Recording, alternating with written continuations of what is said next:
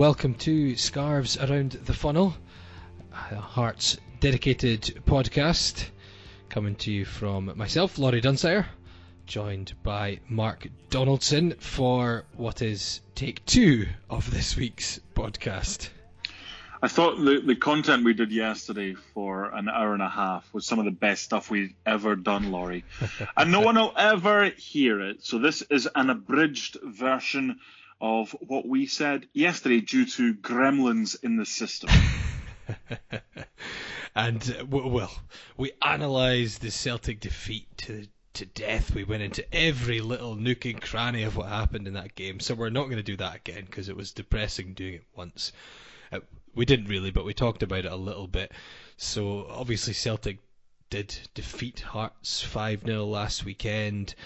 Craig Levein came out afterwards. He said, the manager was an idiot. He confessed that he got it all wrong.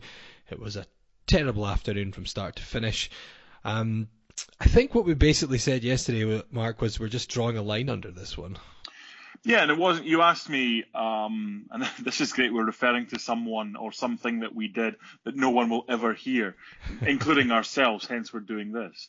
You asked me if there were any positives. There weren't, but there were things that we can learn. Demi Mitchell being replaced at halftime for Ben Garuccio. That going forward, I think, has to be the case. And where we fit in Demi Mitchell will surely be further forward because Jake Mulroney didn't work.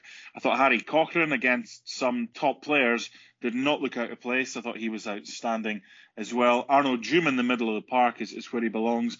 And Sean Clare, I think he'll be a good signing for Hearts, but I wouldn't be starting him just yet.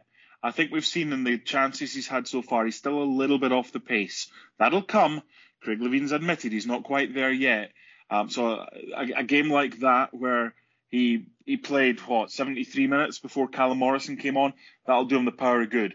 But, as I said yesterday, Callum Morrison has started 7 games this season. We won the first 6 that he started. We drew against Hibs in the other game that he started. He needs to be trusted to play in the games against Rangers and Celtic. We've got Rangers coming up at the start of December. He should start in that one. But before that, he's got to start against Kilmarnock. I think I'd mentioned as well in take 1 of this that Hearts have only won at Celtic Park 9 times in the last 50 years. So averaging a win every 5.5 years or so. So it doesn't happen very often, but we are due one. It's over 9 years now since Hearts have won at that ground. And they certainly didn't come close to ending that at the weekend.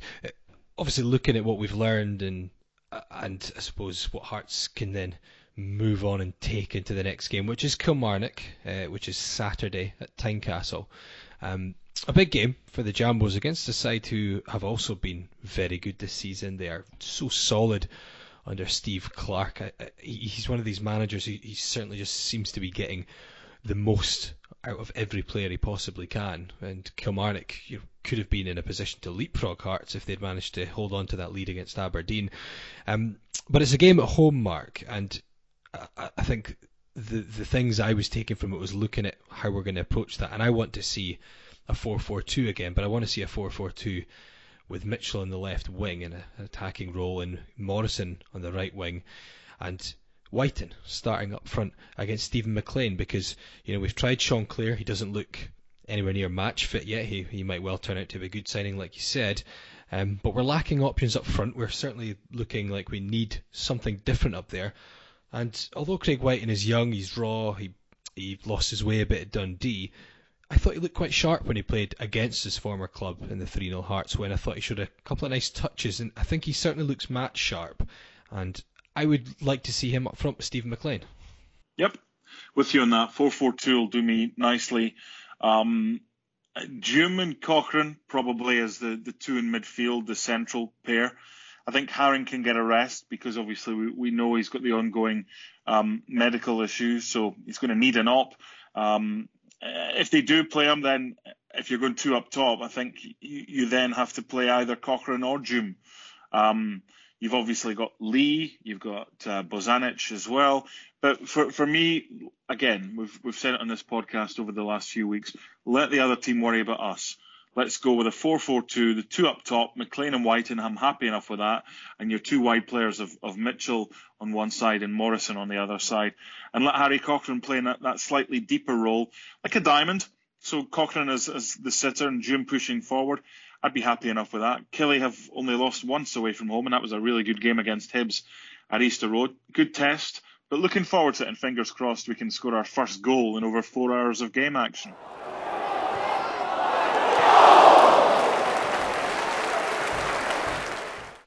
And one thing that you did mention in take one that no one will ever hear, which I thought was quite crucial to mention, is Hearts fans and just, I guess, everyone associated with the club in general, just have a bit of perspective. Obviously, it's never nice to lose 5-0. There's no point in trying to say anything but that in terms of the game against Celtic.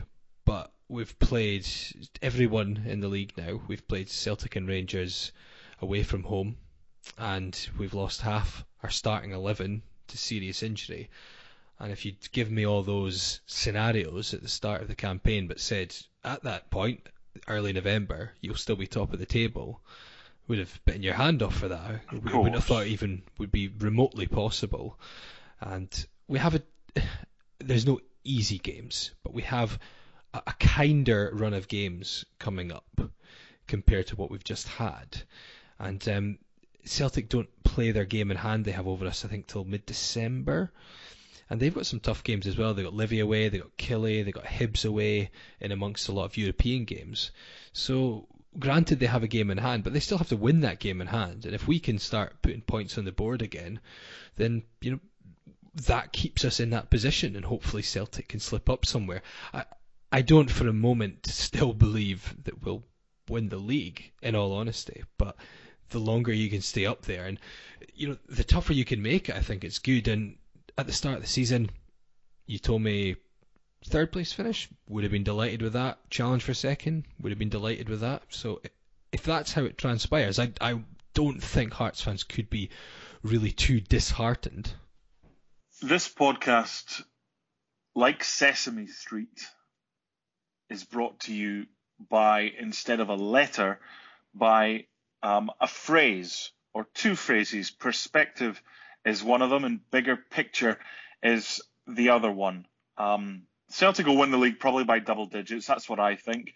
I watched them against RB Leipzig earlier today. They're miles ahead of anybody in Scotland right now. I think our focus should be on Kilmarnock and Rangers and Hibs and Aberdeen, the teams that we want to keep at arm's length as well. Bigger picture, 1 point clear. We're nearly a third of the way through the season. We will have been more than a third of the way through the season after the Kilmarnock game. And if we win it, we'll still be top. That's some achievement. Just a bit of perspective, and the bigger picture tells a fine tale for us Jambos.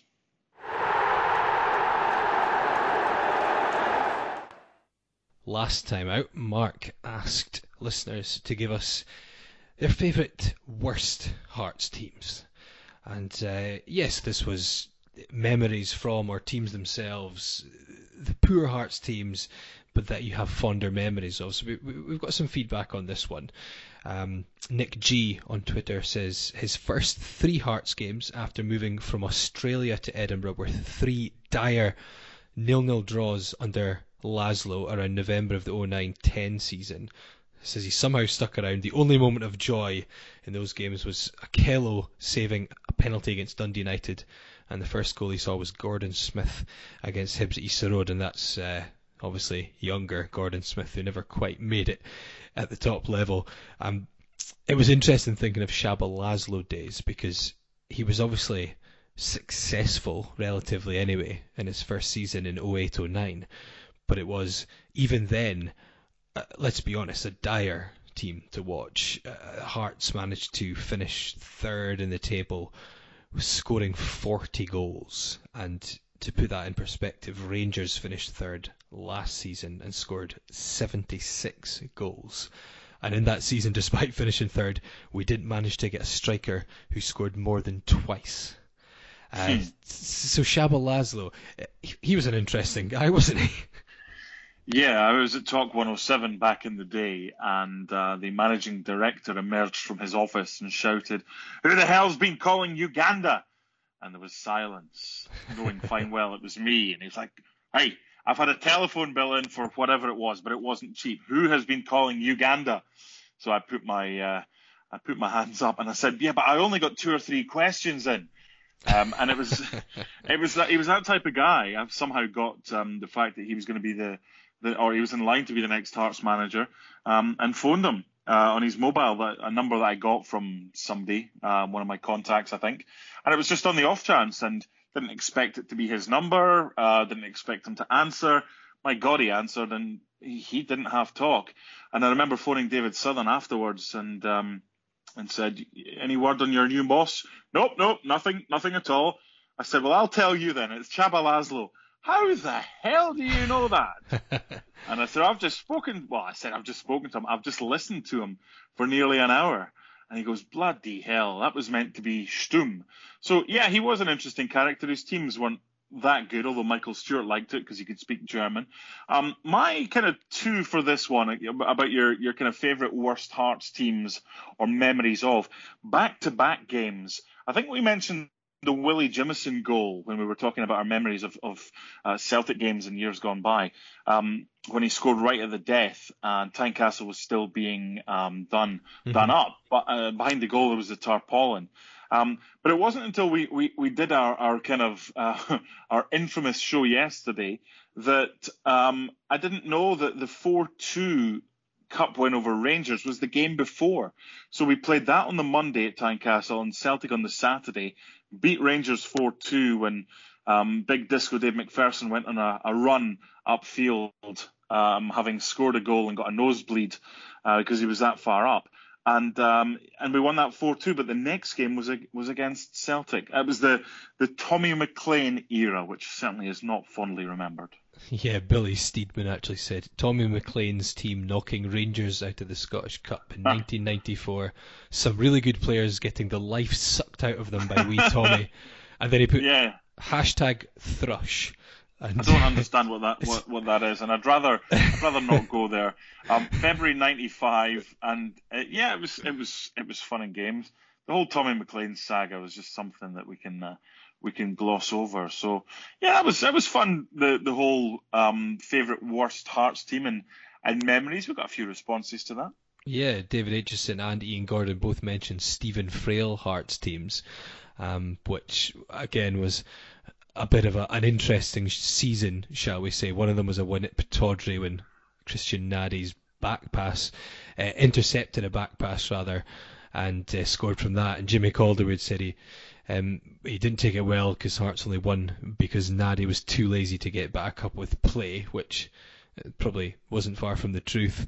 And the other one was the 4-2 win over Rangers. Another one, 07-08 one though, when the likes of Iva Skevičius scored and when Andy Driver was still a big thing, a big price tag on his head back then at Hearts. But that season was one where we had Anatoly, is I got that right? Anatoly Korobochka. Anatoly Korobochka. That dude. And Stephen Frail. And there was the talk, I remember Stephen Frail brought out a few things, that there was problems with team communication and communication around the club, and quite a few people I don't think spoke English back then around Hearts. Oh, yeah, and I remember being at a press conference and there was an answer from... Korobochka was okay with his English, it was basic, but it was an Edward Malafeev press conference back in the day when Janet, the translator, lovely girl who worked in the office, must have listened to an answer which lasted about 2.5 minutes long. And her response was something along the lines of, "Yes, he thinks that's true." And I'm like, well, you've just had all this answer. The other one, that again, it was very difficult. I was convinced, I know Vlad spoke English and said he didn't because I overheard him and I spoke to him in some English when we were out in Lithuania in Kaunas for an interview one day. But there was another guy who worked in the office. Again, how much English these people spoke You were always a bit wary that they knew a lot more than they let on. But his business card was left on a table one day in the office when I was in doing an article or something for, I don't know if it was the Jambo or whatever magazine it was at the time. And it simply said Igor with his surname. And as his occupation, it simply said expert. It was maybe best that we didn't find out what kind of expert he was, because he was a shady character with a past I'm sure you would not want to delve into. That Google search history would be very interesting. I mean, my favourite Worst Hearts team, which is a little harsh because of mitigating circumstances, but season 2013-14, when Hearts were in administration, they had the 15-point deduction and obviously forced to play a lot of kids who would never have got to the first team at that point if they hadn't been in that situation. And obviously it benefited a few players, the Pattersons, the Nicholsons, etc. But at the same time, there's a few players who didn't make it.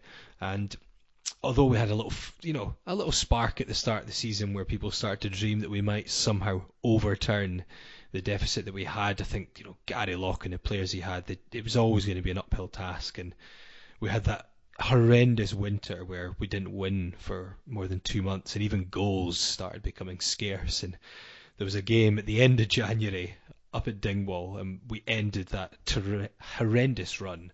Scott Robinson scored, and the celebrations were just crazy. You would think we'd won the league or the cup that day, and we all went out in Inverness afterwards. And I just remember the songs going on into the wee hours the next morning of no more points to go until we get to zero. Because for the first time that season, we didn't have negative points. We actually had some points on the board. I think it had maybe got us to 2 points or something.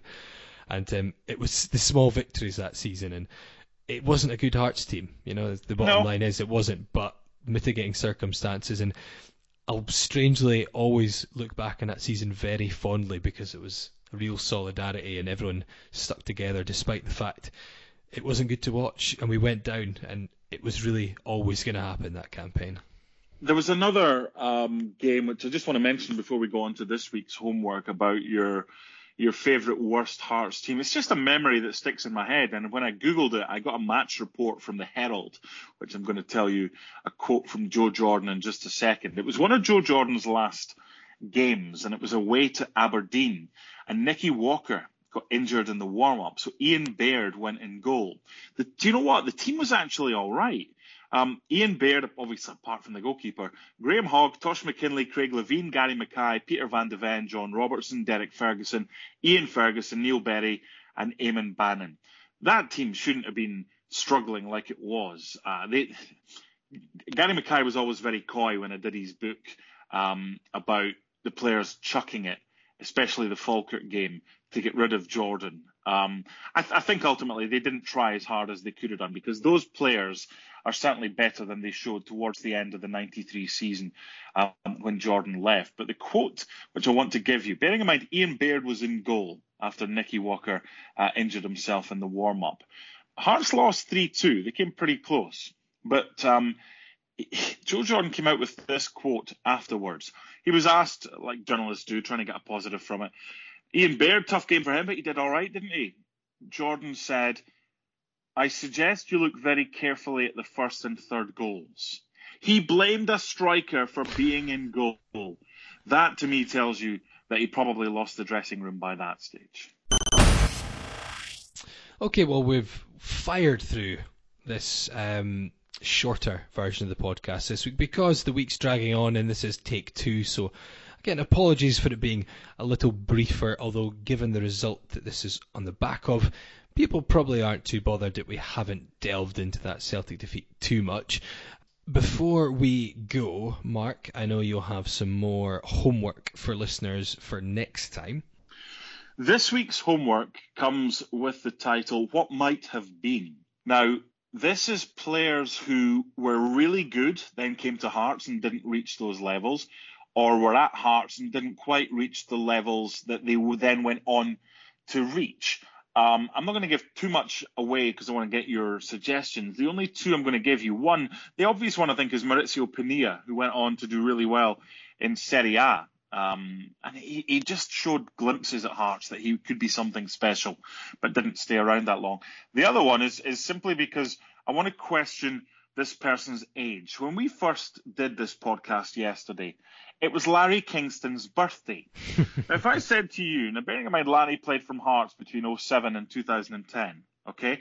So that's 11 years ago to 8 years ago he played for Hearts. If I said to anyone, what age do you think Larry Kingston is? I would guess the majority would say from 40 onwards. Apparently, yesterday, the 7th of November, Larry Kingston celebrated his 38th birthday. Now, I am not having that.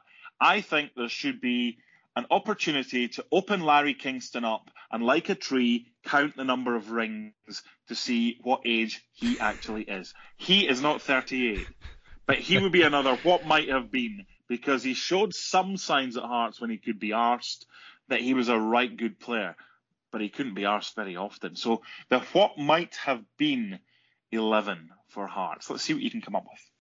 I'm going to have to title this podcast Larry Kingston's Ring now, aren't I? Goodness. I'm pretty sure Larry Kingston was 38 when he joined Hearts. I don't know, he's 38 now. So yes, for next time, the might have been players, as Mark has explained, and we'll go through that in a longer podcast. That said, maybe people will say, no, this is fine. Keep it to this length. It was easier to go through.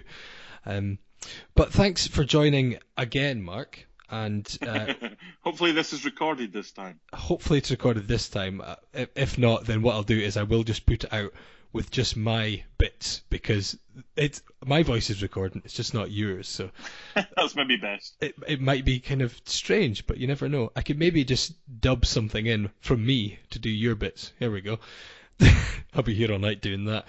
So anyway, thank you, Mark. Hearts play Killie at the weekend. We'll speak after that, and hopefully the Jambos have found their scoring form and winning form once more. Indeed.